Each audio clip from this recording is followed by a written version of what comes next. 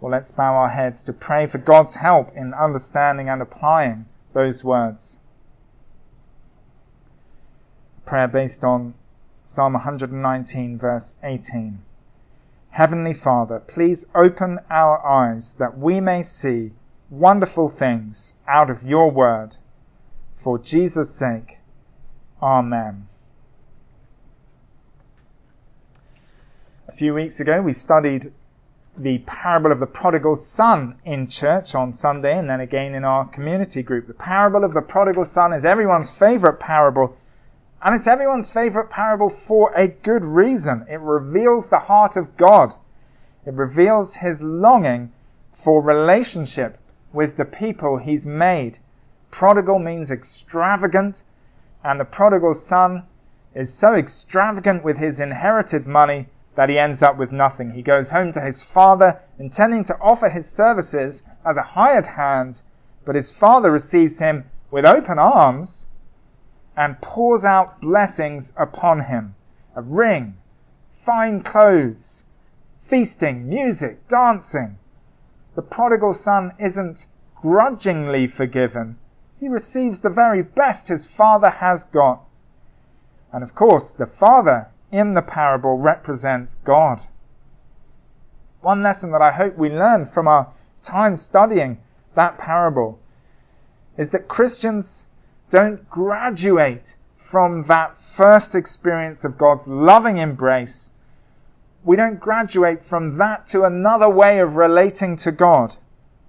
A way of relating to God based on earning his favor. No. Through faith in Jesus, we remain in the Father's loving embrace, forgiven, loved, and richly blessed. It can seem almost too good to be true. And that's why it's wonderfully reassuring to see that same message of unearned divine kindness elsewhere in the Bible, such as here in Genesis chapter 12. Put yourself in Abraham's shoes as he hears God say those words in verses 2 and 3, I will make you into a great nation and I will bless you. I will make your name great and you will be a blessing. I will bless those who bless you, and whoever curses you I will curse. And all peoples on earth will be blessed through you. Imagine being Abraham, receiving those pledges of divine blessing, hearing them cascade down upon his head. Imagine being Abraham. What would you think? You'd think all is well, because the creator of the universe has set his love upon me. What the prodigal son experienced when his father lovingly wrapped his arms around him and assured him of good things to come, that's what Abraham experiences here in Genesis chapter 12. To be blessed by God is to receive his favor, his goodness and kindness. When God declares a person blessed, he's saying he will use his almighty power to make sure things go well for that person. In the Bible, the blessed life is the good life, the life that is fruitful and endures forever. In the Bible, when God blesses water, it brings health instead of sickness. When he blesses work, it becomes productive. When he blesses a city, it has abundant provisions so that the poor are satisfied with bread. In the Bible, when God blesses a day of the week, it's set apart for rest and refreshment. To be blessed by God is to have good things funneled down towards you from heaven. Our first song this morning doesn't use the word blessed, but in the chorus it perfectly captures what it means to be blessed. Sing with joy now, our God is for us. The Father's love is a strong and mighty fortress. Raise your voice now. No love is greater. Who can stand against us? If our God is for us, who can stand against us? If our God is for us. That is what the blessed person can say. From the Bible's point of view, nothing could be better than joining Abraham They're at the center of God's blessing. And the thrilling message of the rest of the Bible is that we can join Abraham and share in the blessing he received through faith in Jesus as God's promised Saviour. The New Testament book of Galatians says, those who believe, meaning those who believe the good news about Jesus, those who believe are blessed along with Abraham. That's Galatians 3 verse 9. Those who believe are blessed along with Abraham. The joy and peace he experienced when God pledged to bless him is our experience too, because as believers we are blessed along with him. Now, since we're blessed along with Abraham, we can learn more about what it means to be blessed by God by looking at how God deals with this man Abraham. When we do that, one theme stands out. God blesses people on his own terms. God is the one who gets to decide how human beings should be blessed. We're not the ones who get to decide what God's blessing looks like. That is his call. There are 4 aspects of God's blessing that come through in this passage, and each aspect reinforces that core theme: God blesses people on his own terms. We're going to look at those 4 aspects of God's blessing from now to the end of the sermon. Here's the first of the 4. God's blessing is undeserved. God's blessing is undeserved. There's a verse in the book of Joshua that fills us in on Abraham's background. In Joshua 24, Joshua tells the Israelites, "Thus says the Lord, the God of Israel, long ago your fathers lived beyond the Euphrates. Terah, the father of Abraham and of Nahor, and they served other gods." Joshua doesn't say, apart from Abraham, they served other gods. No, he includes Abraham in his summary statement, they served other gods. John Calvin, the great 16th century theologian, said of that verse in Joshua, "If we pay attention to the words of the inspired writer, we shall see that Abraham is no more excused from the guilt of idolatry than Terah and Nahor." End quote. So Abraham was well and truly mixed up in the idolatry found in his hometown Ur of the Chaldeans. According to historians, Ur's particular brand of paganism was moon worship. Their god was a chunk of rock that circles the earth. It's not even a planet. You'd think if they were going to worship a galactic object, they'd at least worship a planet. But they worshipped a moon. And Abraham was there among the worshippers. He was just another moon worshipper in Ur of the Chaldeans, and then God chose to step into his life and pour out blessings upon him. God's blessing is undeserved. There was nothing about Abraham that caught God's eye, so that God said to himself, now there's a man who deserves my blessing. He was just another moon worshipper in Ur of the Chaldeans. John Calvin puts it like this: Abraham did not emerge from profound ignorance and the pit of error by his own virtue, but was drawn out by the hand of God. That's what God does. And if through faith you're a child of Abraham and blessed along with him, the same is true for you. God has blessed you in spite of your track record, not because of it. The Bible word that captures the undeserved nature of God's blessing is grace. When God draws a person out of ignorance and error, he does so because of his grace, not because that person deserves it. And some of us will know this very well indeed from our own experience. We can look back on our lives before we became a Christian, and we can see that we shared in the idolatry going on all around us, like Abraham in Ur. In my case, I was at high school when I became a Christian. There wasn't much moon worship at my high school, but we found other idols to bow down to, such as alcohol and money and personal ambition and relationships with the opposite sex, that sort of thing. I believed the same things that everyone around me believed, and worshipped those same idols. My life was no better than theirs. What Calvin says of Abraham was true of me. Abraham did not emerge from profound ignorance and the pit of error by his own virtue, but was drawn out by the hand of God.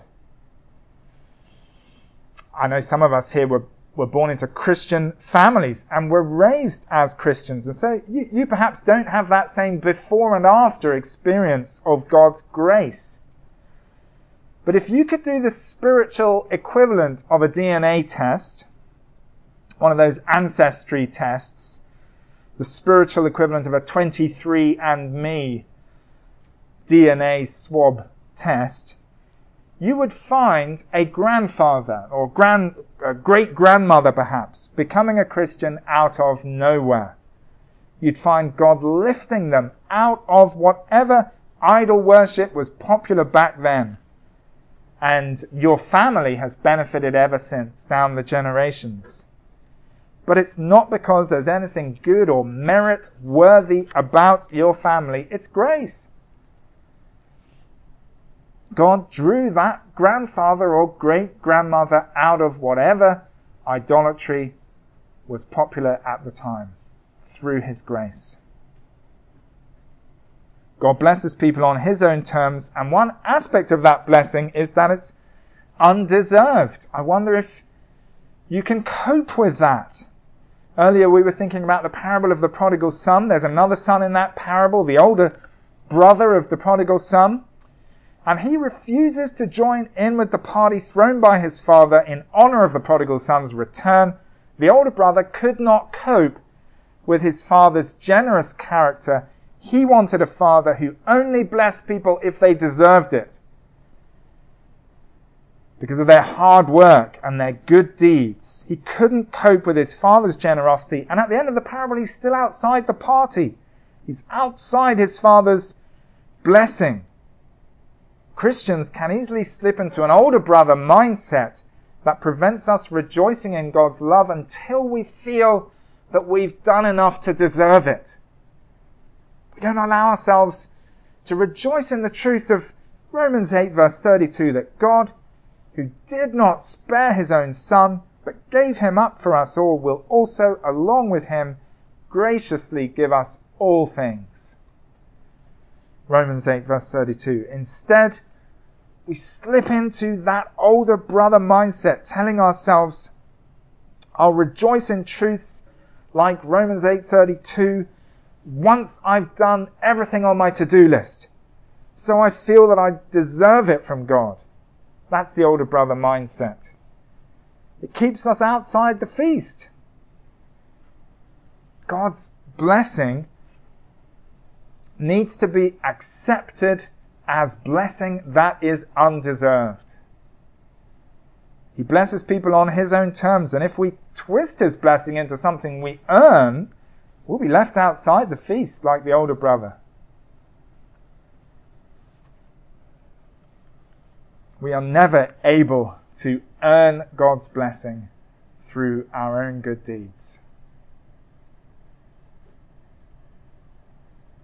Well, the next aspect of God's blessing for us to consider is that it is unconventional. That's what we should expect from a God who blesses people on his own terms.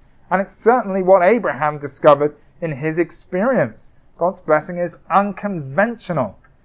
Please look down to verse 1. The Lord had said to Abram, leave your country, your people, and your father's household, and go to the land I will show you. Thanks to our first Bible reading from Acts 7, we know God said those words to Abraham while he was still in Ur of the Chaldeans. What's more, we know from Genesis 11 that God had told Abram to go to Canaan. He knew the end destination, Canaan. Canaan was 1,000 miles away from Ur. And travel at that time was both extremely difficult and dangerous. Travel can be rather pleasant now with a good radio station, air conditioning in the car, conveniently positioned cup holders, Camels offer none of those things. You can't upgrade to a luxury SUV camel. What's more, Abraham didn't belong to a nomadic people group that was used to traveling long distances. Nomads don't live in cities. Abraham did live in a city, Ur of the Chaldeans. And Ur was one of the great cities of that day and age. It was a kind of fashionable, prosperous city that gets listed on perfume boxes. Paris, New York, London, Ur. Traveling from comfortable Ur to dangerous Canaan with its hostile inhabitants was a highly unconventional thing to do. And yet, that is what God commands Abraham to do, the man he's pledging to bless. That unconventional relocation is part of the blessing package. God blesses people on his own terms. He doesn't say to Abraham, I'm going to bless you, and here's a suggestion. You might also want to go to Canaan. Just a suggestion. No, he says, leave. I'm going to bless you. Leave. He commands Abraham to go to Canaan. In our period of salvation history, God's blessing also comes with commands attached, just as it did with Abraham. As we've already heard, God's blessing is not earned through obedience, but God certainly expects obedience from the people he blesses, and rebellion, sustained rebellion against God's commands, is how a person rejects God's blessing. We're saved for service, rescued for repentance, and forgiven for faithfulness. In New York City, some of the commands that God expects us to obey are just as unconventional as Abraham's journey from Ur to Canaan. Lord willing, this fall, there will be Christian freshmen showing up again in person at New York's colleges, such as Columbia and NYU. The obedience God expects from Christian freshmen in areas such as drinking, sex, the kind of language they use, that obedience will seem highly unconventional. If you think of how those Christian freshmen are received by the other freshmen around them, there will be crude jokes that obedient Christian freshmen won't laugh at, even though everyone else will be laughing. Christians often consider this unconventional side of God's blessing as a hardship and not a blessing at all. That's understandable, because wanting to fit in with everyone around you is a very natural human instinct. But even though the unconventional side of God's blessing takes some getting used to, a lifetime of getting used to, it is still part of his blessing. It was good for Abraham to go to Canaan, as we'll see later in the sermon, and it is good for Christians to obey God's commands. 1 John 5 verse 3 says that God's commands are not burdensome. Jesus says in Matthew 11, my yoke is easy and my burden is light.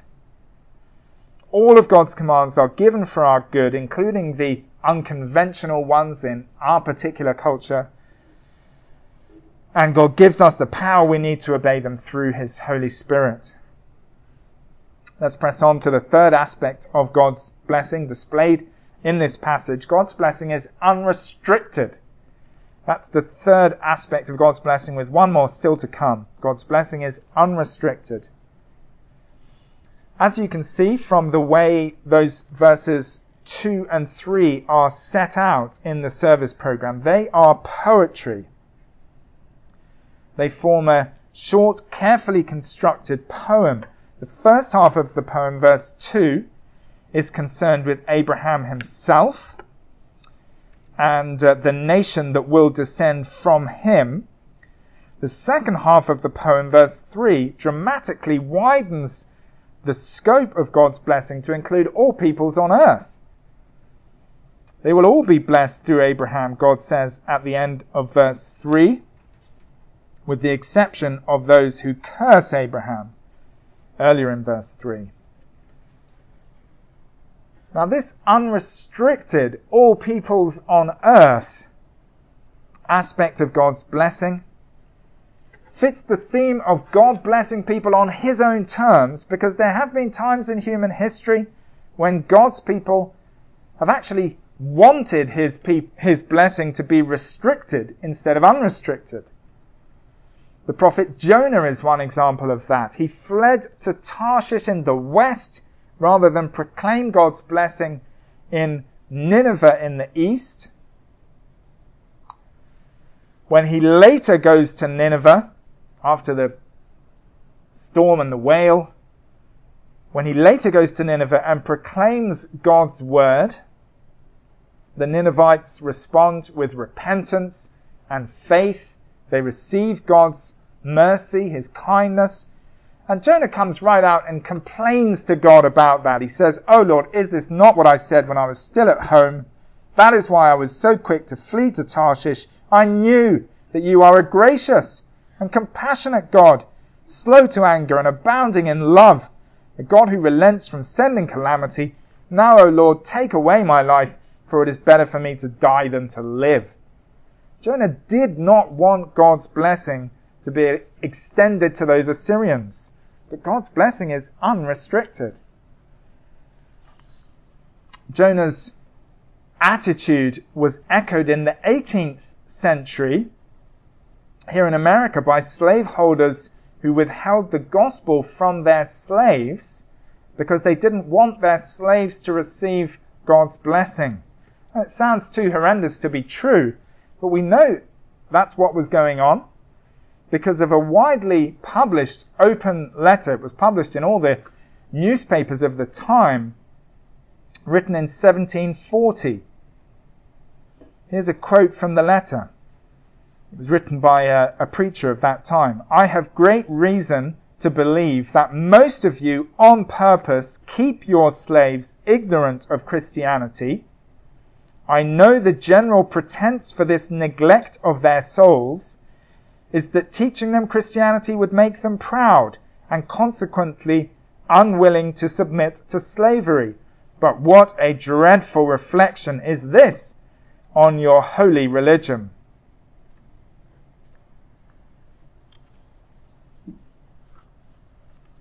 So that preacher was calling on people to stop doing what he observed happening widely among the colonies at that time. I expect we shiver at the thought of those 18th century Christians withholding God's blessing, the blessing that comes through the gospel, from enslaved people. Well, bottle up that horror you're feeling and use that bottled horror to drive you to engage with people you might naturally wish to avoid. I can't imagine anyone in our church consciously deciding to withhold the gospel from any group of people, but I can imagine folks in our church, including me, just holding back from friendly conversation with people radically different from us. Sometimes friendly conversations along the way in life can lead to opportunities to share the gospel with people. But isn't it true that we instinctively avoid getting into those conversations when we think someone isn't our type of person? It may be subconscious, but we instinctively avoid getting into those conversations when we just think this person, these people are not our kind of people. When that happens, we're really acting like latter-day Jonahs, restricting God's unrestricted blessing. His blessing is for all people. God wants everyone to trust in his son Jesus, Abraham's descendant. Faith in Jesus qualifies us to receive God's blessing because we need to be pure to enter God's presence, and Jesus purifies us by taking away our sin.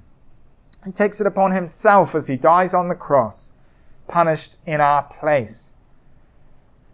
So we should make it a point of principle to engage with the people who are least like us, in the hope that we'll have an opportunity to speak to them of Jesus and the eternal divine blessing that comes through faith in him. God's blessing is unrestricted. It's time to move on to the fourth and final aspect of God's blessing. We've seen throughout that God blesses people on his own terms. And that's also true of the fourth aspect of his blessing. It's unfinished. God's blessing is unfinished, and he is in charge of the timing. Abraham didn't receive the fullness of God's blessing during his own lifetime. It was promised to him. That's not clear from this passage in terms of the land, but the land is clearly promised to him in chapter 17, Genesis 17. And yet by the time Abraham died, he hadn't received the land himself. So he's promised God's blessing with regard to the land, Genesis 17. By the time he dies, he hasn't yet received the land. Stephen sums it up in Acts 7 verse 5, which we heard in our first Bible reading. God gave Abraham no inheritance in the land, not even a foot's length. Many of us don't own a foot's length of land here in Manhattan. And Abraham was in the exact same position in Canaan, according to Stephen. But as we'll see during the coming weeks, Abraham never gives any indication that he feels God has let him down when it comes to receiving the land. We'll see that Abraham is very perplexed about his lack of children, which affects the great nation coming from him, side of God's blessing. But he's never perplexed about his lack of land. Why is that? We find the answer in Hebrews 11, the famous Hall of Faith chapter. The writer of Hebrews says that Abraham was, quote, longing for a better country, a heavenly one. That's Hebrews 11:16. In other words, Abraham understood perfectly well that the country he would inherit would be a heavenly version of the land of Canaan, a version fit for God himself to dwell in. Abraham understood that. That's why he never complained to God about his lack of property in Canaan. But why then does God want Abraham to go to this land and see it if the version he will actually possess is a future heavenly version? We know from verse 1 that God wanted Abraham to see the land. And we know Abraham eventually arrived. As we saw last week, he got stuck in Haran to the north of Canaan, but he did eventually come to Canaan. Verse 5 says they arrived there. Then he traveled through Canaan to Shechem, verse 6. Shechem is about halfway between the Sea of Galilee and the Dead Sea. Then he keeps traveling south to Bethel. Verse 8, Bethel is south of Shechem, until finally he reaches the southernmost territory within the boundaries of Canaan, the Negev desert, mentioned there in verse 9, the end of verse 9. So we know God wanted to show Abraham the land, and we know Abraham wanted to see it because he traveled all the way through it, north to south. For both God and Abraham, it was meaningful and important that Abraham should see the land he had been promised, even though, according to Hebrews 11, he was longing for the heavenly version of the land, the version God himself will dwell in.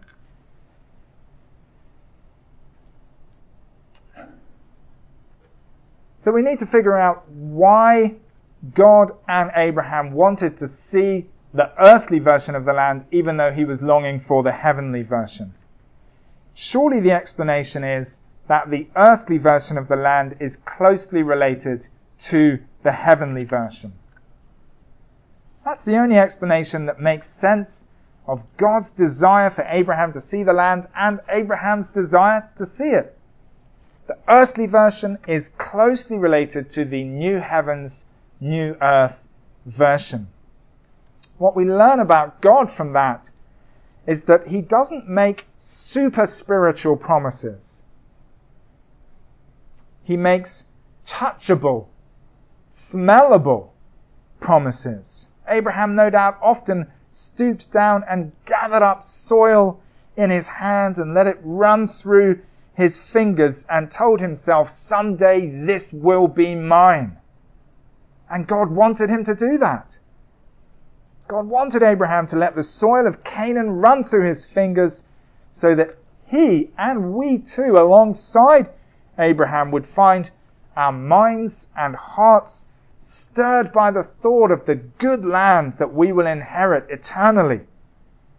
God's blessing is unfinished, but his promise of blessing is touchable and smellable and designed to stir up hope for the future.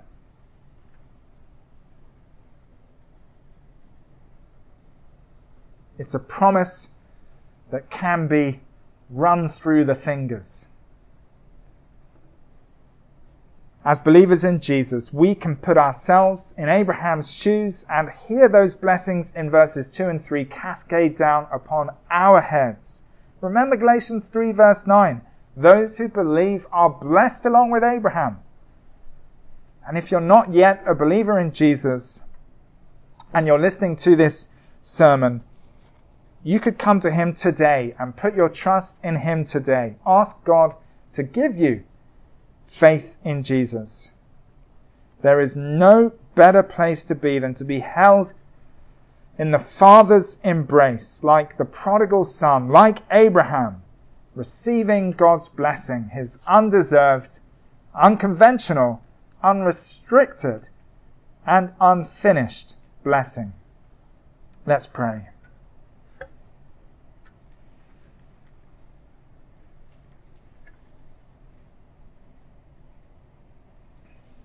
Father in heaven, we pray that you would give us a fresh sense of how little we deserve your blessing.